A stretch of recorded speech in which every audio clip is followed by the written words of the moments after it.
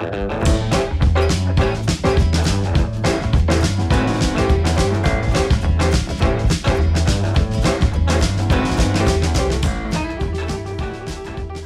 and welcome to We Can Make the Perfect Game, the podcast in which I, your host Elliot Gardner, speaks to a special guest about the component parts of their favourite video games in the hopes of creating something that together we can call their ideal perfect game.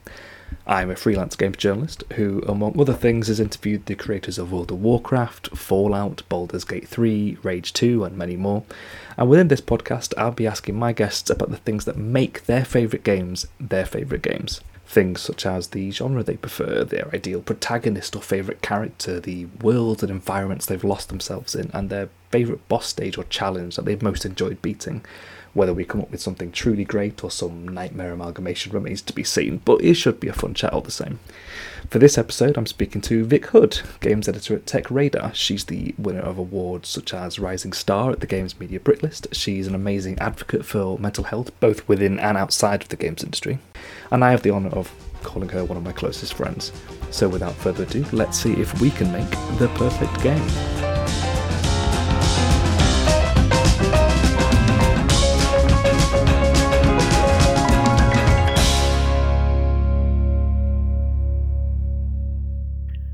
Hey Vic, how you doing? I'm doing good. How are you, Elliot? I'm not bad. Thanks for being on this inaugural podcast. It's my pleasure. Thanks. I want to make sure you know, broadly speaking, we're trying to make your perfect game. Okay. I know it's a big task, but I'm confident that we're going to make an amazing / totally garbo game. Yeah, it's probably going to be a horrible, hybrid, lab creation, but that's fine. Yeah, Frankenstein monster, or pitch this to fucking devs now. Right. So, just briefly then, you've had a busy few weeks. I have. With I would ordinarily say what you playing, what you've been playing lately, just to give me an idea of you. But I know for a fact that with Xbox and PlayStation both launching, it's been nightmare for you. It really has. I'm glad that you're taking so much glee in how much of a nightmare. You can hear the smile on my voice. You're like, it's been a nightmare, hasn't it? Tell us about how awful it's been. Yeah, I've been playing everything, I guess, which is the benefit of a console launches, but I am very tired. My eyes need a rest. It's a nightmare in the fact that you've got loads of work, but on the plus side, you get to play a bunch of games. It's that nice part of the job where you you get to see the next generation come in, and you get to be excited and passionate about what you're doing. So that's nice, and then you get to see everyone getting their consoles and them excited. So yeah, that helps a bit. Has it been a bit of a slog having to play so many different new launch titles all at once? It's a bit. It's kind of Sophie's choice. I've had the Xbox for a while, and some of those games I got a head start on and stuff. But at the minute, I'm having to Sophie's choice between Spider-Man and Valhalla. It's exactly the same as Sophie's choice. Yeah, it's the same. It's as heart-wrenching. Because Spider-Man's it's fairly short, and then Valhalla's over 100 hours. So it's a case of being should I start chipping away at Valhalla, which I have done, knowing how large a game it is, or should I just finish off Spider-Man? So I'm kind of jumping between, and then there's a load of other titles that I'd like to get sunk right into, and at the minute I've just kind of dipped my toes. So yeah, it's gonna be still busy for a bit. I don't think I'm gonna finish Valhalla anytime soon. It's probably going to be one of those ones that I kind of jump into and play bits, but then have to go and actually finish a game in the meantime while I'm playing it. Yeah. I remember everyone saying the same thing for Red Dead Redemption 2. No, I never finished it. I feel That's awful, that's but, it. The reviewers, I feel sorry for them because usually you're supposed to finish the game, right? But Jesus Christ. Well, we didn't get review code on time, so it just wasn't going to happen. Because we were still I was in my infancy at Tech Radar kind of still, and we didn't get code on time, so we didn't, review it. It took me Which 3 is attempts to get through it. Like, it's a I long got game.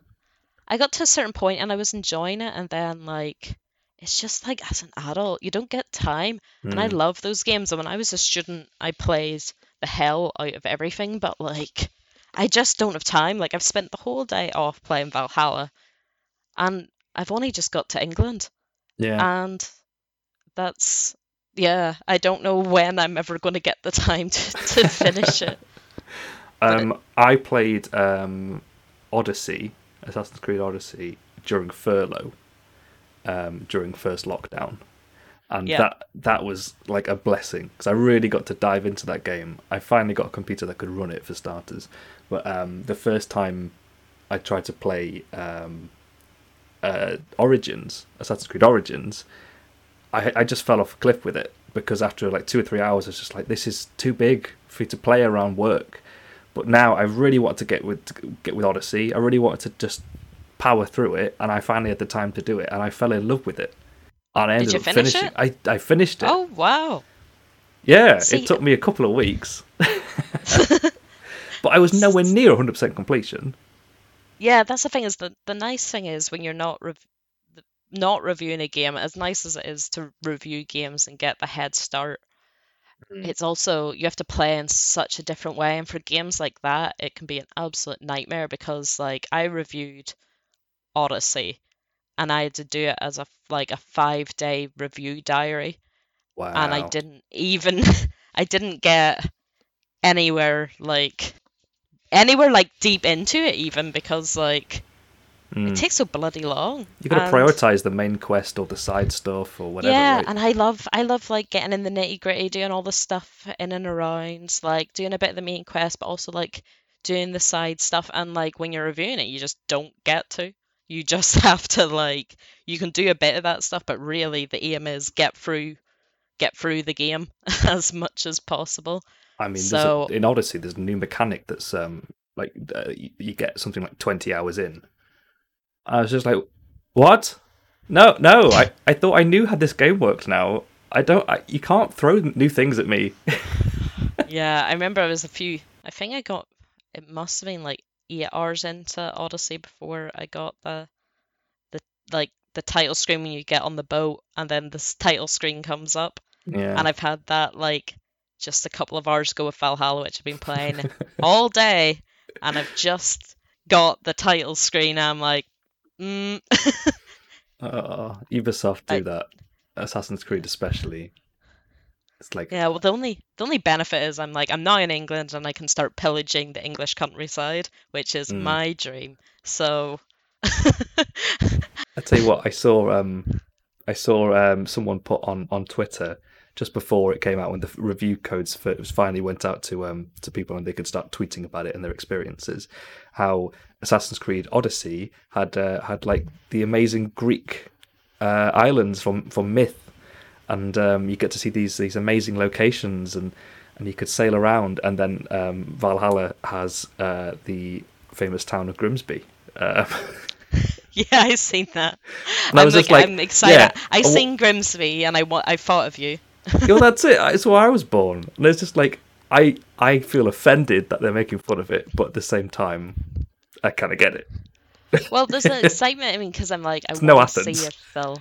if I want to see if an Ireland DLC will touch on home. It's that weird thing. Ubisoft's so good at world building, and they were I don't know if you got to play Watch Dogs Legion, but the London in that I just spent a bunch of time just driving about. It wasn't even doing the story. I was just driving about London, seeing just how accurate everything was, and because we were in second lockdown, I just I can't go to any of these places. Oh, you So get to see them digitally. Well, we're both yeah, from London. Well, live in London, or at least I yeah, was before the plague hit. So maybe I should just give it a go, just so I can actually be like, oh, I miss this town. yeah. Well, I spoke to someone else who's said that that's That's kind of their thing of being able to run about London in a time when you can't. Like my partner was like, he was making me, in the most boring thing, making me take his route to work from the tube.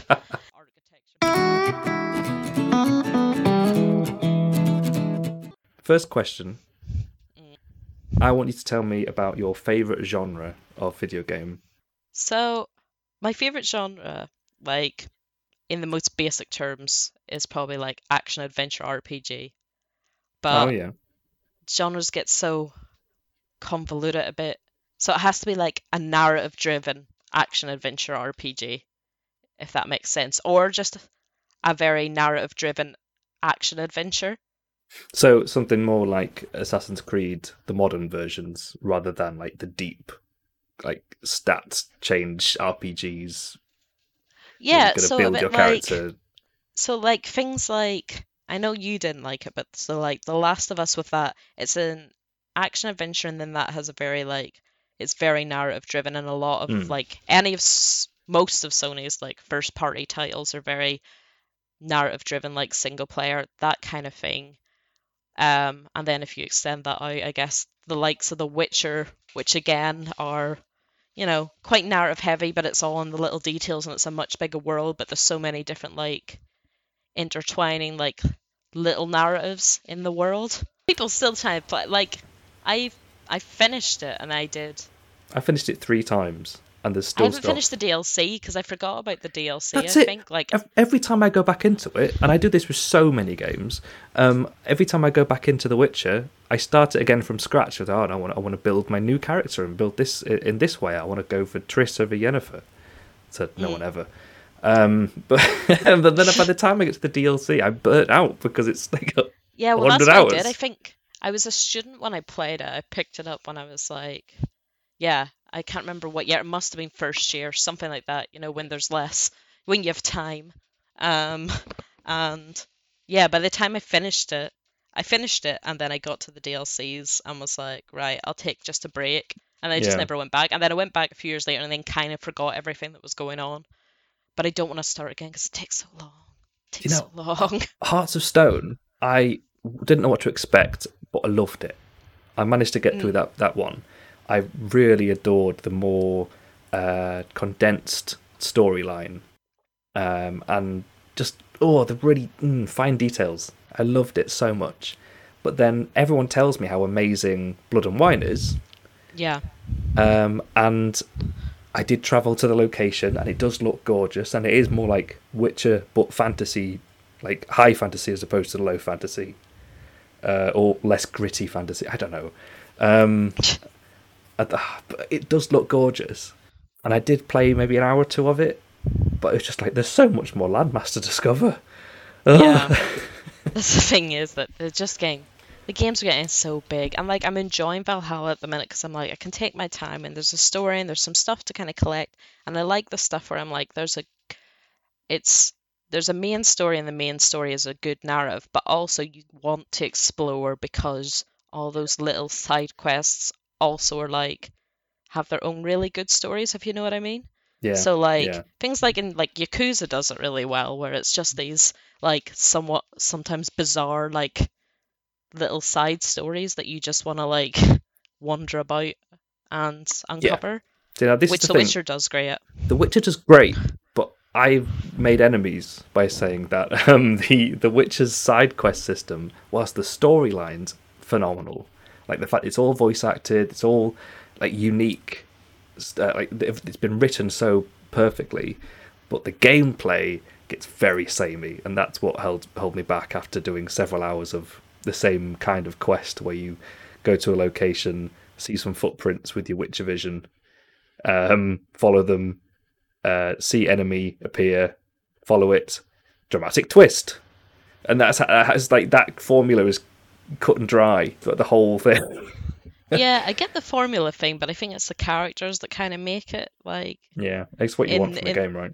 yeah, where the characters are a bit different. I get that. Yeah, it's kind of samey in that regards, but it is just like those bizarro characters, and it's like ones that stick with you. There's still like there's just some like side quests that stick with you, and that's when you know they've like nailed it. I remember like Yeah, definitely. there's some side quests in games that I remember like now after all these years, and I don't know what it is about them. It's just they were quite unique and I enjoyed them and I remember them. So things like I can't remember if it was Oblivion or Skyrim. That was like God, Oblivion's the like my murder baby. house party, Yes, that's and Oblivion. That's in and Skingrad. yeah, I know that quest like the back of my hat. Dark Brotherhood. Oh, yeah, it's and you have to mwah, sneak chef's kiss. around. So good. Like there's that, and that sticks in my head like super well. And then things like Gertrude's cat from like Yeah. RuneScape.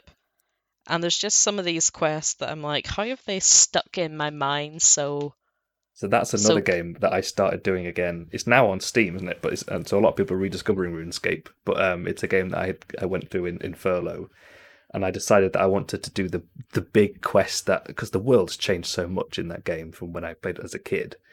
That is like a big transitional quest where it shows why the world's changed or something. And I'm sure there are a lot of people tuning out because it's RuneScape, but it's a popular game, I swear. it's really popular. Like Because it's so passive, but the quest system, like the writing is some of it's amazing, some of it is questionable, as it was like 20 years ago. But Gertrude's cat, for example, is one of the quests that you've got to complete out of like a myriad, like dozens and dozens of quests to get to this big like transitional story quest. yeah, And because there'll be like a one line that's referenced in the text of this quest from like 20 years ago. I think, I need to finish them all and rabbit away to get them all done. Oh my god, that was a slog. Finding yeah, that that's damn the problem. cat. They do have the chain Yeah, of quests. There's like a few of the RuneScape ones that are like hammered in my memory, and yeah, I think that's the nice thing about like particularly like RPGs like that is they if the side quests are written with as much love and care as their main quests are, then yeah, they do last like they decades. Like stand the test they of time. Yeah, I think that's why The Witcher's stuck around so long. yeah, because all those side quests and things like do stick with you, and it's the cast of characters, it's the beasties that are in The Witcher as well, I Hmm. guess, and like So we're going for like a narrative-driven action game. The yeah, well RPG yeah, element let's say is yeah, kind of like in the narrative background. That's an driven option. like a narrative driven RPG type thing. Something in line with let's say The Witcher. Let's use The Witcher Sure. as the Because The Last base. of Us isn't too RPG-y. No, it's narrative driven, but it's that kind of narrative thing. But I think It's Naughty one of Dog's my other on-rails story, right? With limited exploration going on. yeah, so let's go. Yeah, The Witcher kind of sits in the middle there. So it's Witcher-esque. Sure, sure.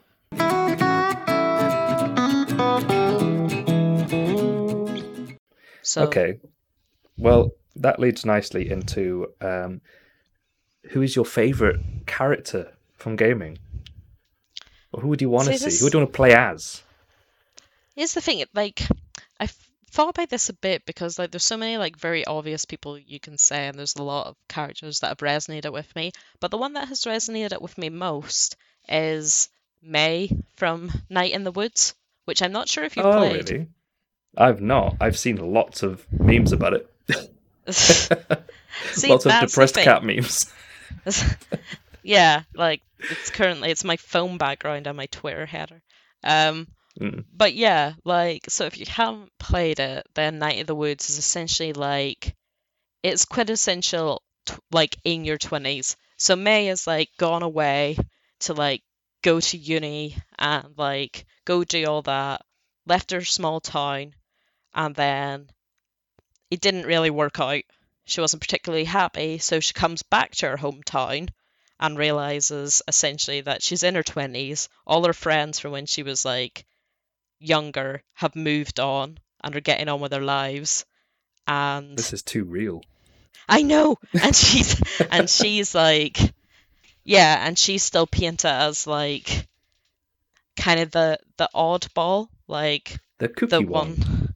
Yeah, the cookie one, but like she comes back and the friends that she has, just kind of realizes, they've got on with their lives and what is she doing with hers, because it's like just essentially a bit of an existential 20s crisis. Oh, And I God. think, yeah, and I think that's what resonates with it, which is why there's so many What's the memes. Reddit? To me IRL for me IRL? And they've really encapsulated that feeling. Yeah, it The angst. is that. The mid-20s And then- angst.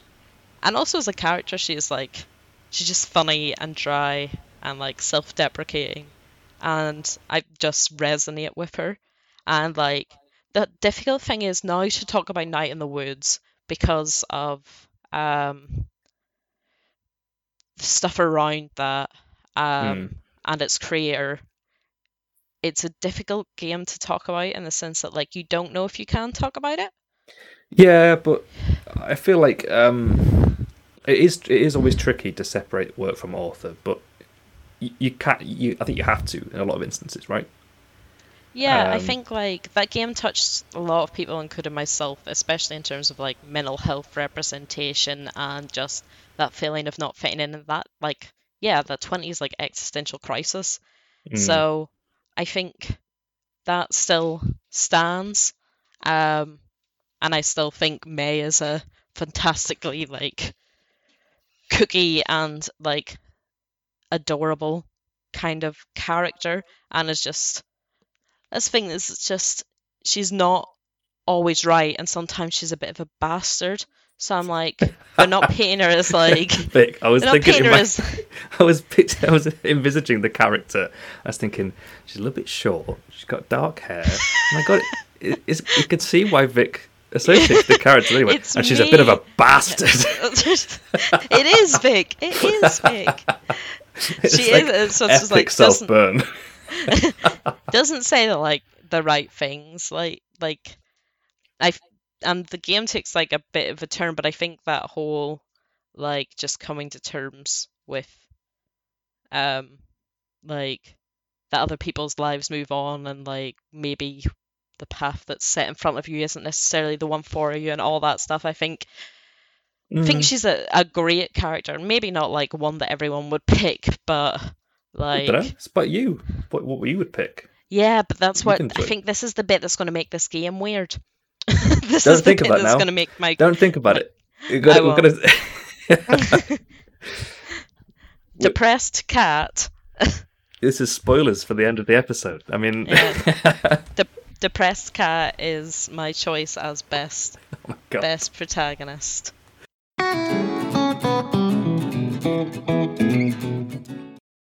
Brilliant. Okay. Well, moving on then. For depressed cat. What is your favourite world? Your favourite game setting that you actually play in?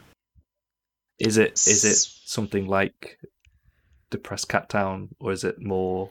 See, I thought about picking Depressed Cat Town, but actually the worlds that I found really intriguing, I think it's from like my own intrigue, is kind of Norse mythology worlds a bit. And I know I'm playing Valhalla, but I would have said this before. So like God of War and Hellblade, like a world that I've never got around to playing Hellblade.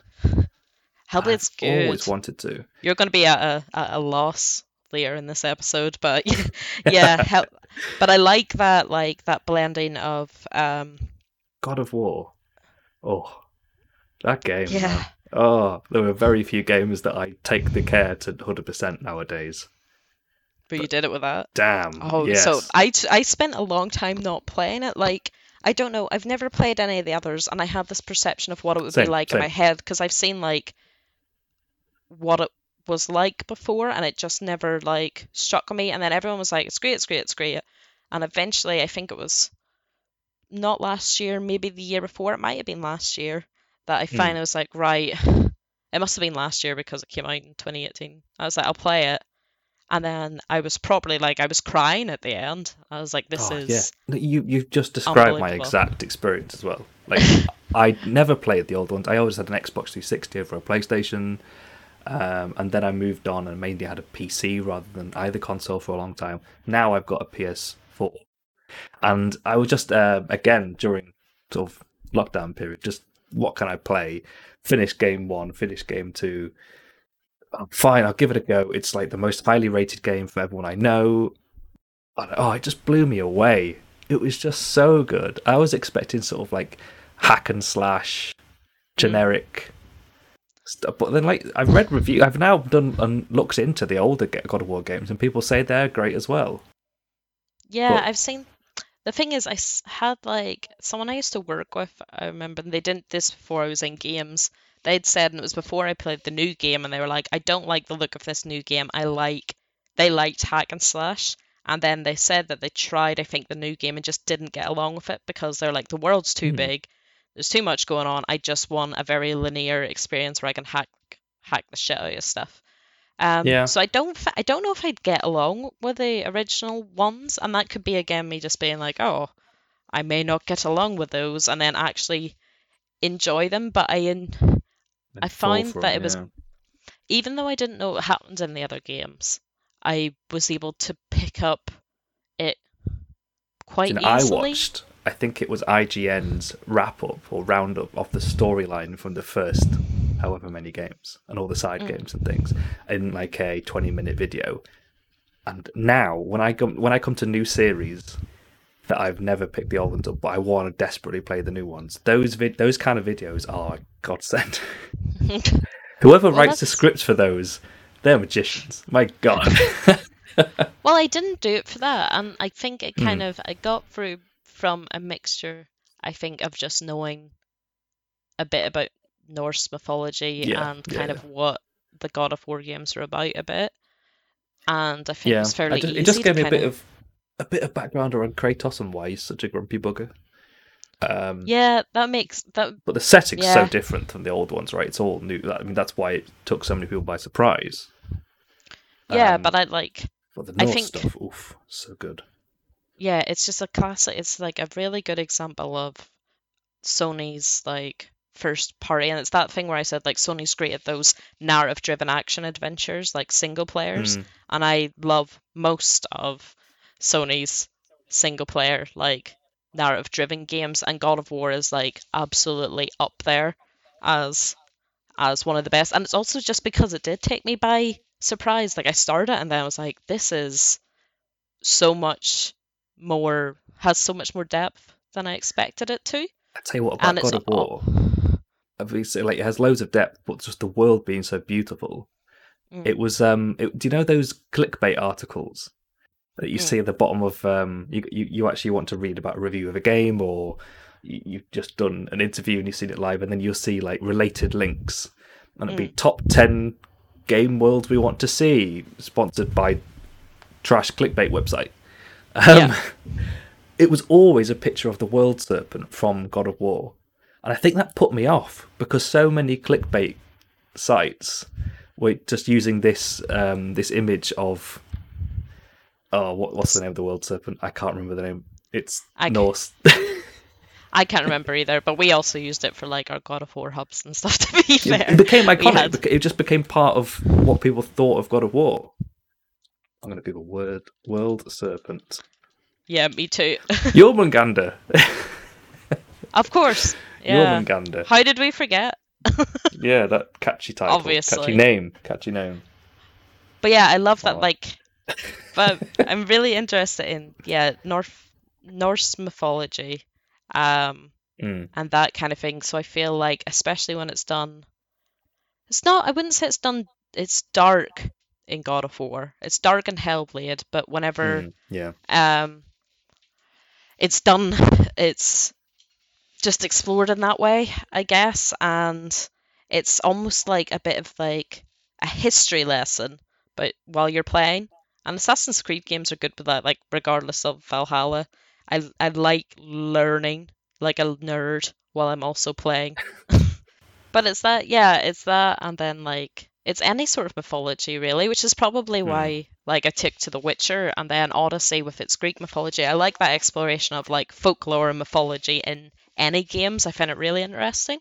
Yeah, definitely. I think it's great to have fantasy, but when fantasy is based on like actual historical myths and folklore, I find it even more intriguing. I would very much like one that dug right into Irish mythology and folklore, which The Witcher does a bit, but I'll let that slide for now. Yeah, I think that stuff is interesting if I have to pick any of those worlds that kind of, so I don't overlap with my original kind of Witcher world, but that kind of, yeah, when it's Norse mythology, I find that Norse stuff is fascinating. And I think it is fascinating. it's had a couple of great games, and I think until Valhalla came out, I was desperate for more games in that world. Yeah, Inspired like by that's that. why I think, like Odyssey was, I didn't pick up Origins, but I'd like to because like I'm interested in like Egyptian mythology as well. But that's the reason I wanted to play Odyssey as like one of my first big Assassin's Creed games because I'm interested in Greek mythology and it was quite big. And then I think then it's the reason that's drawn me to this one as well because I don't care or know actually while I'm playing anything about the actual Assassin's Creed line running through it. I don't know that actual storyline at all. I have no idea what's going on. I'm just getting through those bits and then treating it essentially like it's an actual, Well, that's the something about myths the way than the way God of War is, but that's because God of War and stuff was more fantasy, whereas this isn't as, fantasy driven. yeah. Well, I think that was something about Odyssey, right? It was all about the Greek myth and everything, and it was good fun. But then the DLC was set in Atlantis, and it was that sort of merger of future tech in ancient times. And I know at least one of my friends said, "This isn't what I want from this game. I wanted a Greek legend simulator, not a Greek fantasy technology game." And Yeah, they just didn't play it because they just, no, it's not what I want. I'm happy for Cassandra's journey to end here. yeah. So, I'm looking forward to then because God of War kept it right the whole way through, and I'm looking forward to seeing what Ragnarok will bring, so I excited for guess. that. Yeah. Because that's the big thing, the big event is Ragnarok, and I don't know what it is, but I guess in recent years Norse mythology has become cool. I don't know if that's because like genuinely I don't know if it's because like Thor and the Marvel movies, and that like very slim line through that, and then God of War and I guess Hellblade and things, and I don't know if that's like piquing people's interest in those kind of worlds where Yeah. It's one of those things of, it might be that, but at this point, I don't care. I just want to see more of it. I don't care why it's happening, I'm just glad it is. Yep. It's just So I'm very fucking excited cool. to get my hands on Ragnarok. Very excited indeed.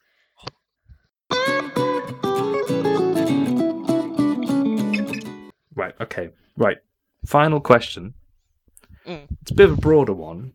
I want to know what your favourite either boss stage or your favourite enemy class or like challenge in a level in a game you've had to overcome.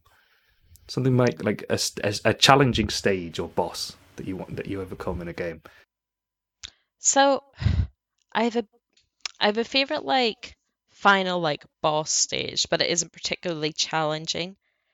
It's just one that is very much stuck with me, and I think was quite poignant and very well done. It's the only like boss stage that's maybe made me have a bit of a cry, and that is like I've mentioned Hellblade, but it's Hellblade. So you haven't played it, but spoilers at the end of Hellblade. So through the game, you're taking your beloved's head to Hela because Yeah. he has died, and you're taking his head to Hela, I would the goddess of I'd death. be surprised if you were taking their head and they were alive. Yes, but well, God of War. Yeah. Yeah, you Mamma never mia. know. So taking his head to Hela because Senua is demanding you bring back her partner, whose name I can't remember right now. But she's going to the goddess of death to be like, give me him back, and she's gonna like fight her, to reclaim his soul, etc. So you've gone through everything, and when you get to the end, you've gone to Hela, you're in the underworld. And then the actual final scene is you're just getting kind of Hella's looking over and you're getting constantly like rushed, like wave after wave after wave of enemies, but like Yeah. wave after wave that there is not an end to. Like, not a case of you have finished the wave after wave after wave after wave, and there's like music in the background, and the music's like building up tempo and getting quite loud, and it's like, I can't remember the exact name of it, but it's very good. And then you're getting to a point you're kind of like, is this going to actually end? God, is that sort of dawning? But then you're like, is this going to end? And then you start to realize, like, maybe I'm not meant to win. And then you keep going and going, and it's getting more and more, and the music's getting louder and louder, and then it's getting to a point you can't do it anymore, and then you realize you're not meant to win. Like, the point of the boss battle is you're not meant to win the boss battle. So you're keeping trying and trying and trying, and eventually realize, actually, I'm not meant to. And she gets like slayed. She gets overwhelmed and she gets slayed. That's really intrigued me. I so feel like moved. So the music's like coming, and it's meant to be like you're battling and battling, or the way I read it was you're battling and battling and battling, but actually there is no winning, and there's no winning against death. And essentially her whole journey has been for something she cannot change, and for something she's been battling and using this energy for something that ultimately she couldn't defeat. So I think like it's very poignant in her like coming to terms with her grief, I guess, and coming to terms with the fact that she couldn't do anything. And it's very poignant, I think, and it's very interesting because I've never really had that in a game where it's essentially been like, no, you lose. You can only lose. Like, see, now there were a couple of times that happens, and I think it's quite frustrating for people. It sounds like they've really, like the Senua's Sacrifice team have really done it well, and it's like a big narrative point they're trying to make that it leads up to it. But I can think of a couple of games like Sekiro, for example, the first boss you're supposed to lose against. That annoyed me. Yeah, and that's my point. It does tend to annoy people. Or maybe there are certain games where you get to a certain point in the fight and you think, I'm finally winning it, and then a cutscene happens and haha, you lose. Like, it's things like that. I think it can be quite jarring for people to not be able to overcome a challenge. Yeah, I think a lot of people, definitely from Steam and stuff, there's people that are like angry or like, that was ridiculous, it was all for nothing. I think, but that's the point. I don't know if it's the way it was intended, but for me, I was like, the whole narrative of this game has been she is fighting because she cannot let this go. And the point at the end is she has to let it go. And from a narrative standpoint, I think that's really brave and it was done really well. But yeah, from a gameplay standpoint, it's a bit annoying if you've spent all the whole time and like actually you don't get to take down Hella, really, in the end. But yeah, I think it was really well done and like quite brave. And with the music, it's hard to describe, but with the music building up and the music's in the background, it does feel like at the time it's like a fight for your life. So I was like trying to keep them all back. And I was like, actually, this is so overwhelming. I don't know if this is like, am I meant to lose? And after a bit, like 5 minutes of fighting, I was like, am I meant to lose? And then you're not sure if you want to do it because, like, if I do it, then I might have to start all this again. But I'll tell you what, I have been in a position where I've thought, am I doing something wrong? Am I meant to lose this? In a game before now, I've lost. And it's like, no, it's just a really long boss stage. Yeah. Oh, great, I'll do the whole fucking thing again. Yeah. That's what I was worried about. And then I was like, right, well, I've been doing this. And actually, I was like, maybe this is part of it. And it was part of it, luckily. Storylines and things have become I mean, they always were big parts of games. I think that's a lot of games from other than like Pong. I've really tried to push that as that interactive story feel as their selling point, but you can never quite tell sometimes with games like that are creative and pushing boundaries. whether that's a mechanic, whether what if I lose to this boss? And I just bring it back to Sekiro again, just because we mentioned that boss. I think there are extra voice lines that if you get a boss to a point where you're about to kill them, but then don't, sometimes like strange things could happen that you wouldn't expect. But why would you ever do that? Because a big prompt comes up saying kill, or a big red dot saying, basically shouting at you, press this button and then you finish this really hard boss. So why would you not do that? Yeah, I guess it's the risk, isn't it? But also, if you've been doing something like Sekiro and I know when I finally got to the end of the first boss, I was like, nope, kill him, take him out. That's it. Nope. Get rid of this bastard. Just get rid of him. I've spent so long on this. Just get this done.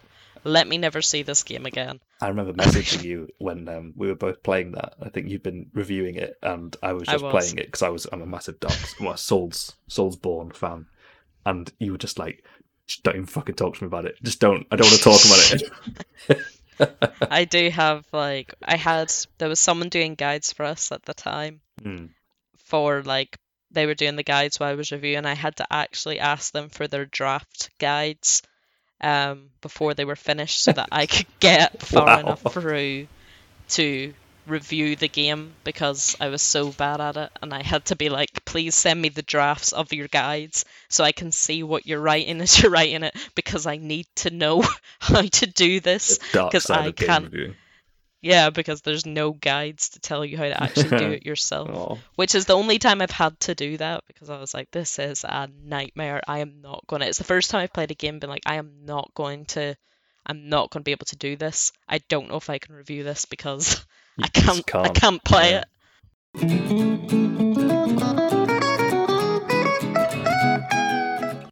Right. Well, to summarize, let's bring all these things together, these elements. Let's make your perfect game. Oh God. And from what I can tell, your perfect game would be a narrative action / action RPG, hack and slash ish, maybe more big narrative story driven action game with May the Depressed Cat. Yes. From Night in the Woods. In a Norse mythos world. Yes. Leading up to an endless fight against Hela that you can't win. Yes, but that makes sense kind of, because you've got some of those elements come together, because the Norse mythology runs through Hellblade, and so that's kind of, and Hela runs in with the Norse stuff, so that makes sense. You can put that in an action RPG world, a bit like God of War. Essentially, you just kind of have to take a God of War Hellblade mix and put May the Depressed Cat in it. I can see what all the elements come together, but the idea of this 20-something cat lady going with a severed head of what, her cat husband, going through a world with a big old sword. Oh, I don't know. Yeah, I could see it, and I could see why all those elements do work together, but also visualizing it is stupid. I feel like at the end, it's just it won't be a head. It'll just be a bag of donuts that she sits and sad eats, shame eats at the end, and Hell will be like, rah, and she'll be like, just gonna eat some donuts. It's fine. Oh God, it's cool. That's too real again. That's how you defeat Hela. You defeat Hela with reality. Unfortunately. The way to beat the endless boss is just to sit down and stress eat instead. I made the first game was a fairly depressing one, unfortunately. I made a slightly depressing. I don't know, Hellblade has got a big mental health emphasis as well, right? Yeah, it Dealing does. with grief and anxiety and lots of other emotions. So you can see how they all link. I just can't get over the fact that there's just going to be this stupid, not brightly coloured, but block coloured cat go against this deep, rich Norse world. It is, yeah. Would she have an axe? She could have an axe, to be Big honest. old Like, sword? she likes donuts and pizza and That you could be know, her Norse runes drinking on her blade. sometimes. Hmm? Her Norse runes on her blade can be the runes for pizza and donuts. They'll just be throwing pizza slices. Yeah, maybe it's friendship. Friendship will win, or something. I don't Friendship wins in the end. know. Oh, Friendship God. will. I feel slightly ill. The power be- of friendship. That'll work. This But game yeah, sounds arse. I feel like I've made a decent. Basically, what we need to do is to mod Hellblade Mm, and just change Senua into May the Cat. Jobs yeah. are good. If we wanted to make it really weird, we can make like a motion capture, like actual like motion capture cat, like realistic looking cat version Oh my of God. May. I just got an image of people putting a mocap suit onto a cat. Like That an cat would actual not like be happy. like a real life, so like a kind of like human cat hybrid, or a cat with like very like human characteristics, but like real life. It's like a person acting as the cat, a bit like Cats, like the movie. Oh God, no. Like that. You've immediately lost me. No, that's it. Done now. Is there going to be an edit of this game where they put the bumholes back in? Oh, Did you see that about the Cats film? Someone did. Someone did a butthole edit, put all the bums back in. Still refuse to watch that movie. Hellblade, May's Sacrifice, butthole edit. I feel like that's a decent. Most of all that lines up, except That's it. for Make it the big bucks. Sell it. Ship it. I have simple tastes. Simple tastes. Okay, well, I think that's a good place to round off with that image in my head. Yep, buttholes. May's Norse butthole. Oh, God.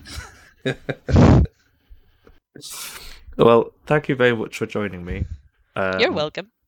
I've really enjoyed talking through Norse mythology and feeling sad about death and shit.